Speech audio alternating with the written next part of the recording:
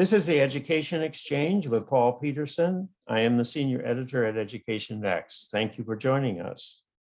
Students have lost as much as a year and 3 months of in-person schooling and an estimated half year of learning when educators switched to the online over the internet modality. But perhaps all that can be remedied with the billions of new dollars pouring into our educational system. The federal government has passed 4 separate pieces of legislation giving schools nearly $1 trillion additional federal dollars. Meanwhile, state and local revenue flows have been enhanced by rising housing prices, rising income among the tax-paying well-to-do, and strong retail sales. So can all this money undo the educational harms caused by the way in which schools responded to the COVID pandemic? And how should this new money be spent if that damage is going to be reversed? Well, these are really important issues, and I have with me Eric Hanushek, a senior fellow at the Hoover Institution at Stanford University, who is an expert in education finance. He's the author of 2 timely reports just released on the Hoover website entitled Budgeting During and for Recovery and Does the World Change for Teachers? Both these reports contain recommendations for sweeping changes in the way our school system allocates its school dollars. So I'm just delighted to have Eric Hanushek here on the Education Exchange. To his friends, he's known as Rick. And Rick, thank you for joining me on the Education Exchange. Well, thanks for both having me and for bringing up this extraordinarily important topic. Well, Rick, as I said, you've studied school finance for many years, and in many of your studies, you show that money makes hardly any difference for student learning. So do you really think these federal dollars are going to make a difference? And they really need to if we're going to reverse that learning loss? Well, the story that I've tried to tell for many years is it's not so much how much you spend as how you spend it. And the answer here is going to really depend upon how school districts respond to spending it. Right now, I'm a little bit pessimistic because everybody still remains focused on what I would call the logistics of going back to school as opposed to learning. We're concerned about the ventilation of schools, spacing between desks, mask usage, and so forth. Important issues, but in the whole conversation, people seem to forget that learning is also an important thing that we should be discussing. Well, that's certainly true. And yet, your first recommendation in your budgeting report says that the short-term spending must be separated from the long-run steady state expenditure. So that implies to me it should be focused in on masks and just ventilation systems. Or maybe I'm misunderstanding that recommendation. No, I don't think that's not what I meant to imply. What I meant to imply is that the first instincts of many schools will be, oh, there's excess money, let's pay our teachers more. And we will lock in higher salaries to the existing teaching stock without ensuring that we're getting a better product and more effective instruction. I think in the short run, we can both think a lot about some of the measurement issues, some of the evaluation issues, some of the organizational issues of schools, but we can also put in place incentives to move us in a different direction toward more learning. So what kinds of incentives do you want to put into place with this federal money? Well, if we think back now, we have 16 months of experience with hybrid learning and remote learning. And I'm hopeful that a number of school districts really learned a lot from this experience. And in particular, that they learned which teachers are particularly effective at remote learning, which teachers are alternatively particularly effective at in-person learning. And that one of the things we do is have incentives to get school systems and school teachers aligned with where they're most effective. So coming out of this, I would like to see schools really try to use teachers in the way that they can have the biggest impact, because teachers really are central to the whole story. Well, I think in New York City, they're saying every child must come back to school in person, and other districts are talking in the same terms. So, really, how much hybrid and digital learning do you really expect to see in the coming school year?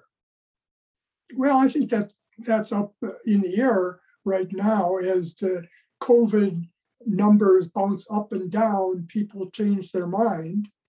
We had the head of the AFT, the American Federation of Teachers, suggest that she was hoping that schools could be back into normal session in September. And she just did that recently, so 1 month before the start of the school year. And what we've seen over the entire last year is lots of negotiations about what the configuration of schools is, as opposed to lots of teaching. Well, even if there is a lot of digital learning, hybrid learning in this coming fall, when you start allocating teachers to one modality or another, aren't you going to pretty much rely on what teachers want to do? So some teachers will say, I want to get back into the classroom, and other teachers will say, I don't want to go back, I'm afraid. Won't the district just sort of let teachers pick and choose themselves who wants to do what? I think the best districts will not do that. The best districts, in fact, have considerable information about which teachers are most effective in in-person teaching. And I presume that over the last year, they've also gained a lot in knowledge of which teachers are most effective at remote or hybrid learning situations. What you're really describing is perhaps every teacher has his or her own preferences, but there's an open question about whether district leadership will take on the task of trying to deal with the learning losses that you introduced at the beginning of this talk. Well, I'm sure that's what they should do, but I'm just sort of thinking it's going to be very difficult for them to do, because if a teacher says, I don't want to go back in the classroom, I'm willing to teach online, given all this talk about not forcing teachers to get vaccinated and respecting teachers' desires, how are they going to really actually be able to move people into a slot they don't want to go into? Well, can we step back just a little bit? Much of the discussion of the whole COVID crisis has been as if this is a sort of normal business cycle where there's some unemployment that we have to deal with and some job closures, firm closures and job endings and so forth. In schools, it's all been about how do we make schools safe and so forth. What we've seen here is a rather unique experience where the harm to the current cohort of students is enormous. And this is a permanent harm. What we've done is lower the learning for an entire cohort of students, or most of the cohort. Some probably came out okay, but for most of the cohort. And that is going to follow these students throughout their entire work life unless we do something about it. So part of this is just changing the conversation to, in fact, focus on who has been most harmed. The harm to future students' livelihood is much, much, much greater than the total cost of the recession in terms of short-run unemployment and firm closures.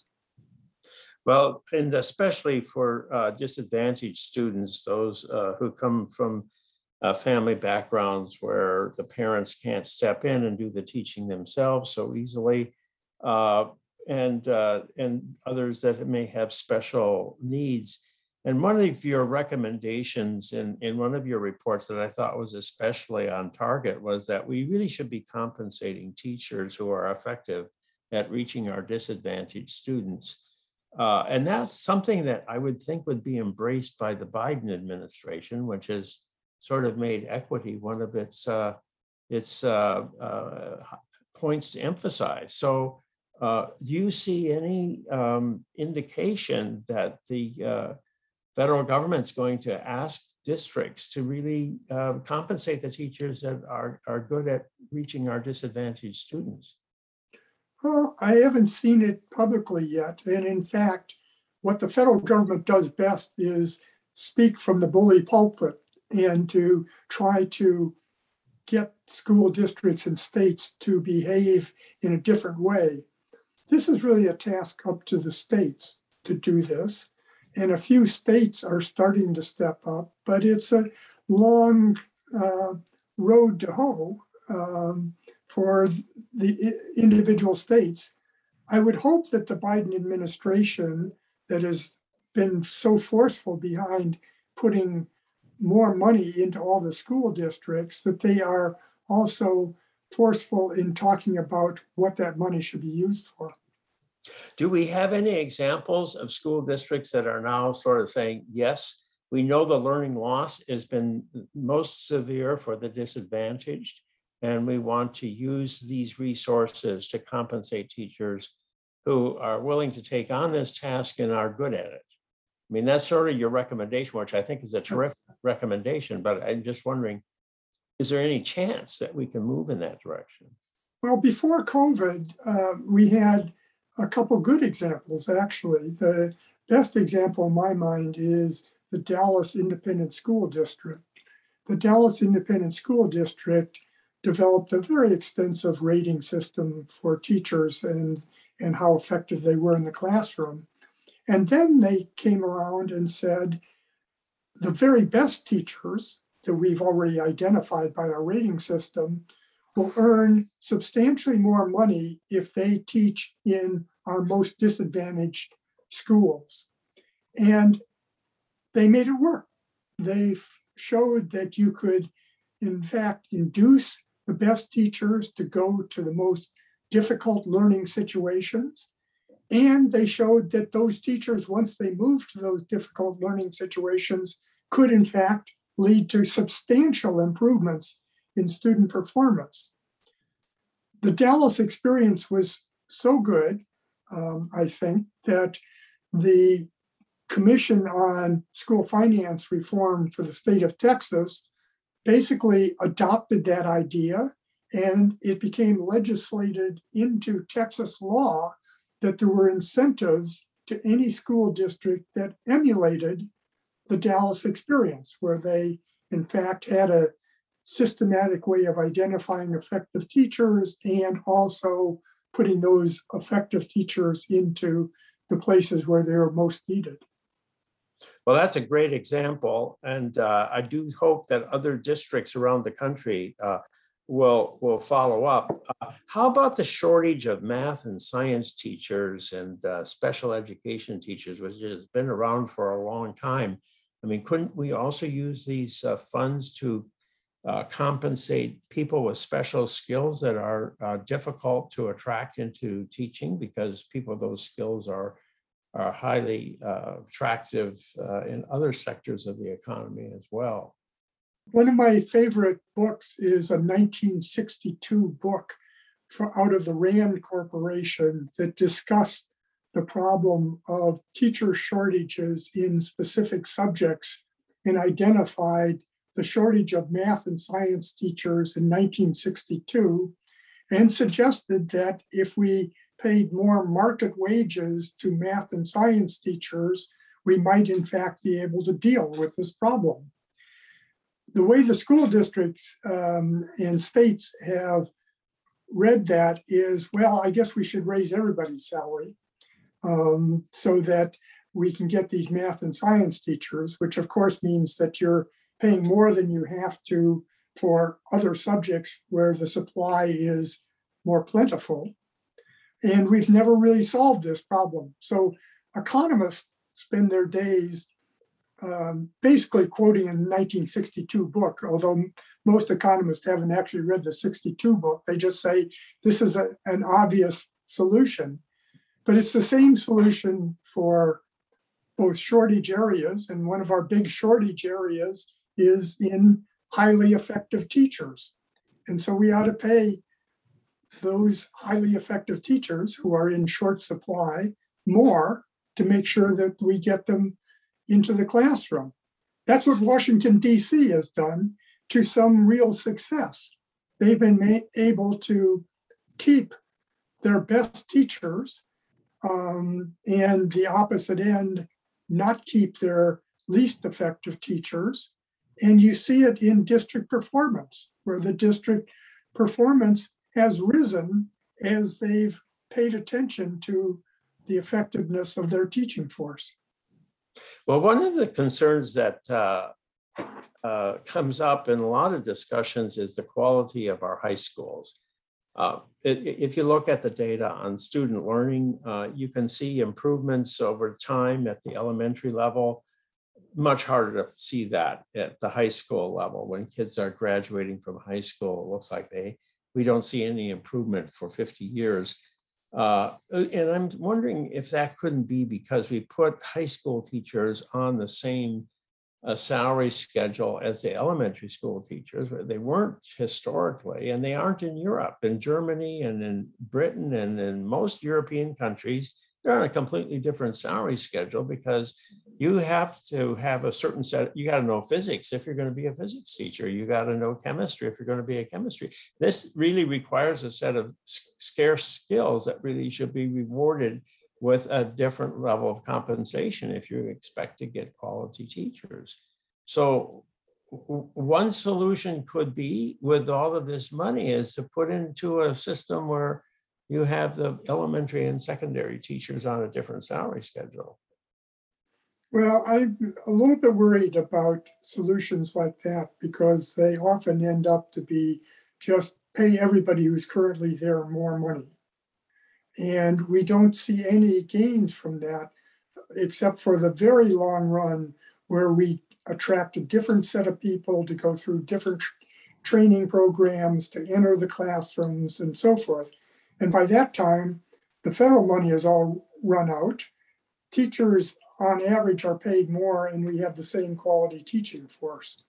So I think that even though I agree completely with you of concerns over the high schools, I think there we cannot have these across the board solutions that haven't worked, that aren't focused on who's doing the job and how well they're doing it.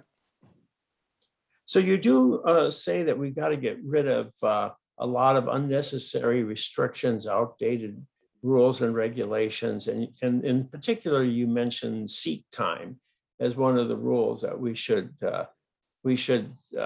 because I think right now to graduate from high school, you've got to spend so many hours in so many classes and get so many credits if you're going to graduate from high school. And I think that's called seat time requirements. It doesn't come based on how much you learn, it's based on how many times you've sat in a chair. So that all makes sense to me, but what do you mean exactly by this, get rid of seat time? Well, that's a good topic to bring up. There is actually another report of the Hoover Education Success Initiative that looks at our graduation requirements and certification requirements in some detail, and this dovetails with that.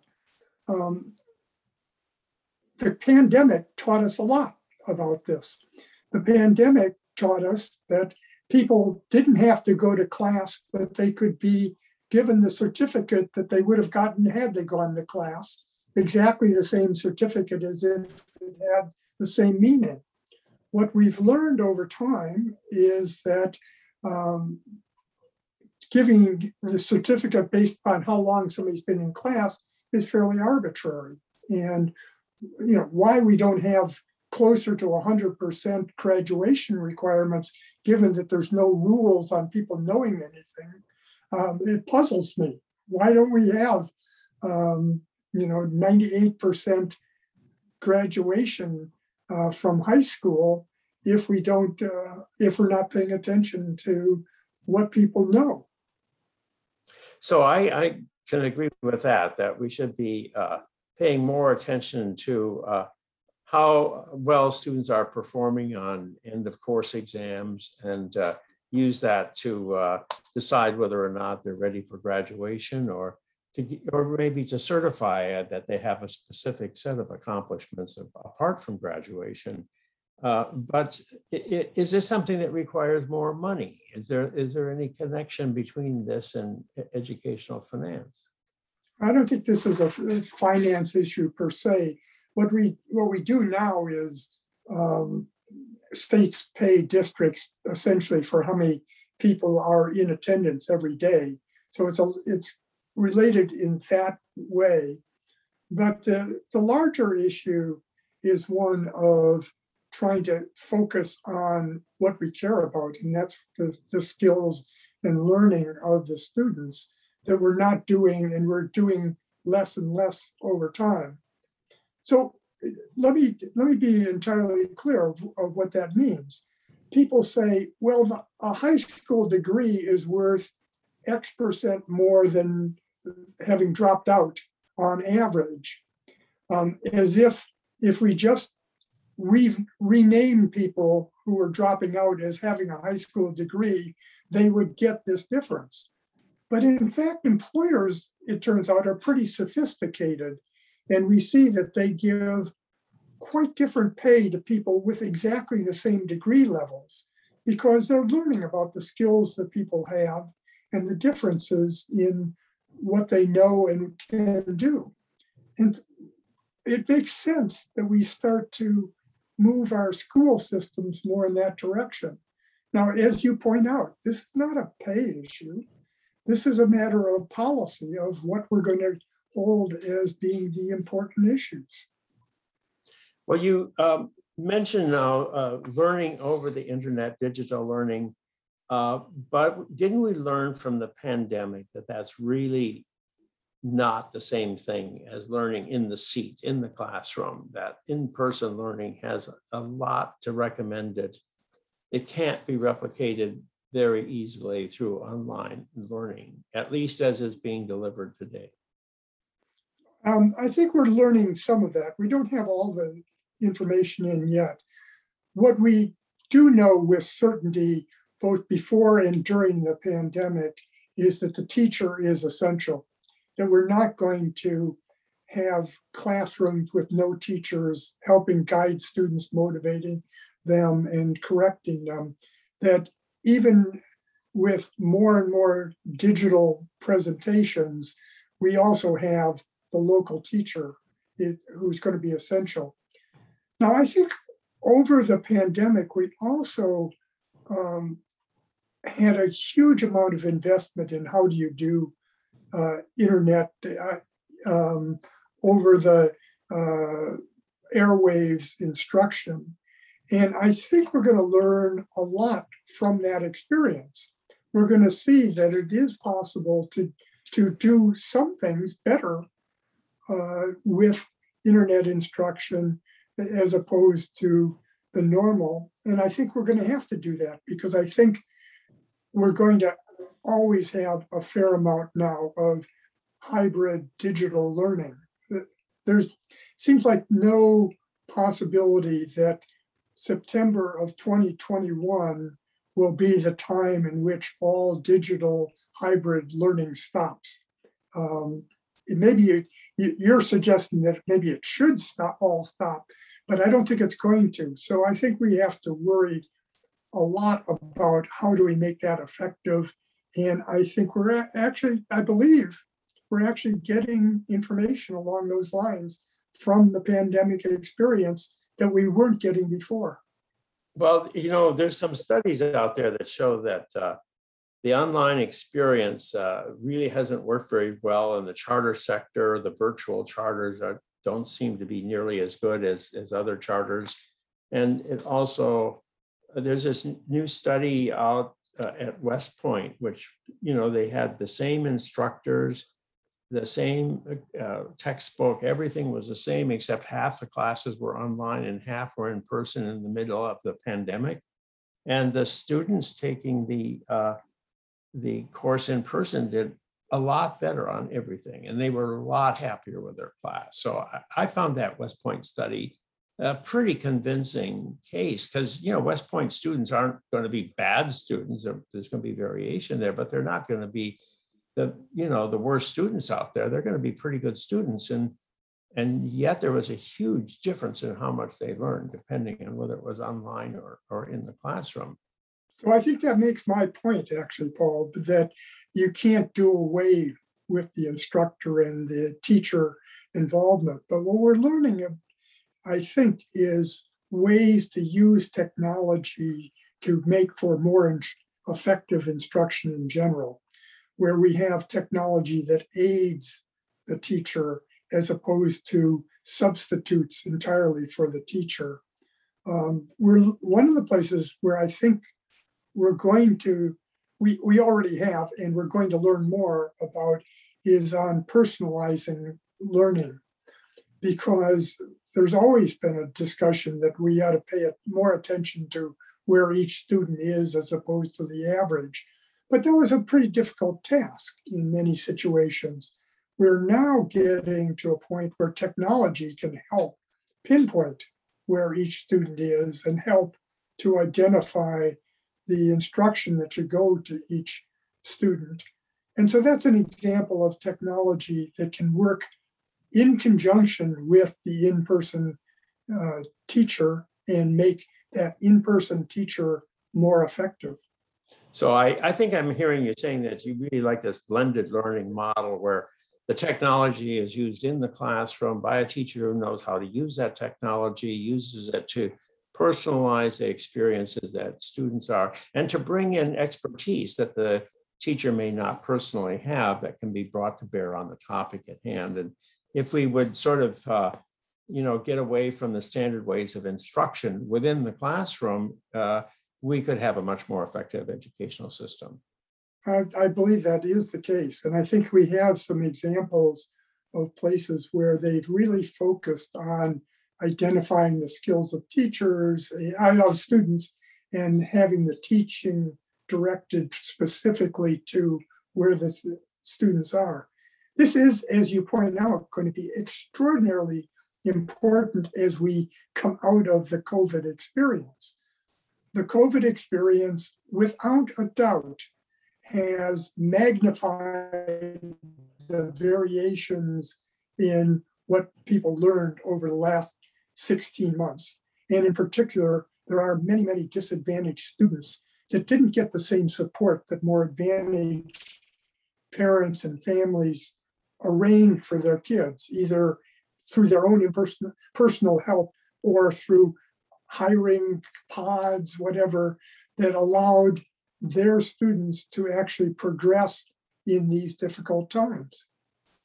So this sounds like it could take a lot of additional resources to actually do this, to bring this equipment into the classroom and to really provide instruction to teachers as to how to make use of this kind of educational approach. Because unless you've got a blending of the human capital and the technology, that technology is not going to do you much good. It just sounds to me like it's a great big task, and it takes a very strong administrative leadership to create this new environment that really might turn out to be more effective. Absolutely. I couldn't agree with you more that in the past, where we've had supposedly technological solutions to teaching, we've often imposed some new technology on all the classrooms with insufficient preparation and training and development of the teachers. And so it hasn't worked all that well. I think that going into the future, if we talk about more technology, which I think has great advantages, we have to worry a lot about how we prepare and train our teachers and develop a core of teachers that are particularly good at using the new effective technologies. Now, I got to ask you one last difficult question, because I just was told by Harvard University that we're going to wear masks on campus this fall. And the thought that we're going to have all the students sitting in a classroom with masks over their face, and I don't know what they're going to do with the instructors, if they're going to ask the instructor to actually try to communicate through a mask to 50 or 100 students in a classroom. what's your view? And of course, this applies to K-12 education too. This is all up and down the line. How can you educate people with something covering your mouth? There certainly are hurdles that we can face, aren't there? What we're learning is that we're not very good at predicting where this pandemic is going, and we're stumbling along trying to respond to it. I don't have an answer to this other than transparent masks. I haven't seen the transparent mask, but maybe that's the answer. Well, my guess is that there's an awful lot of thinking about this question that doesn't pay any attention to how much students are learning. They may be paying attention to how much COVID is spreading from one person to another, but they're not paying much attention at all to how much kids are learning. Well, that's what we learned since March of 2020, that that hasn't been central to most of the discussions. Learning has not been the issue. The whole issue has been a statement of safety, which is important. But I think that people have used questions of safety to, in fact, distort the learning at the same time. Well, thank you very much, Rick, for this discussion of what we are to do as we move forward, hopefully with a pandemic coming to an end, but realizing that the spread of COVID is something which is very difficult to track and to predict. So thank you very much for joining me on the Education Exchange. Thanks for having me. I've been speaking with Eric Hanushek, a senior fellow at the Hoover Institution at Stanford University. He's the author of 2 new reports recently released by the Hoover Institution entitled Budgeting During and for Recovery and Does the World Change for Teachers? I am Paul Peterson. This is the Education Exchange. Please join me every Monday at noon Eastern Time when our weekly podcast is released on the Education Next website.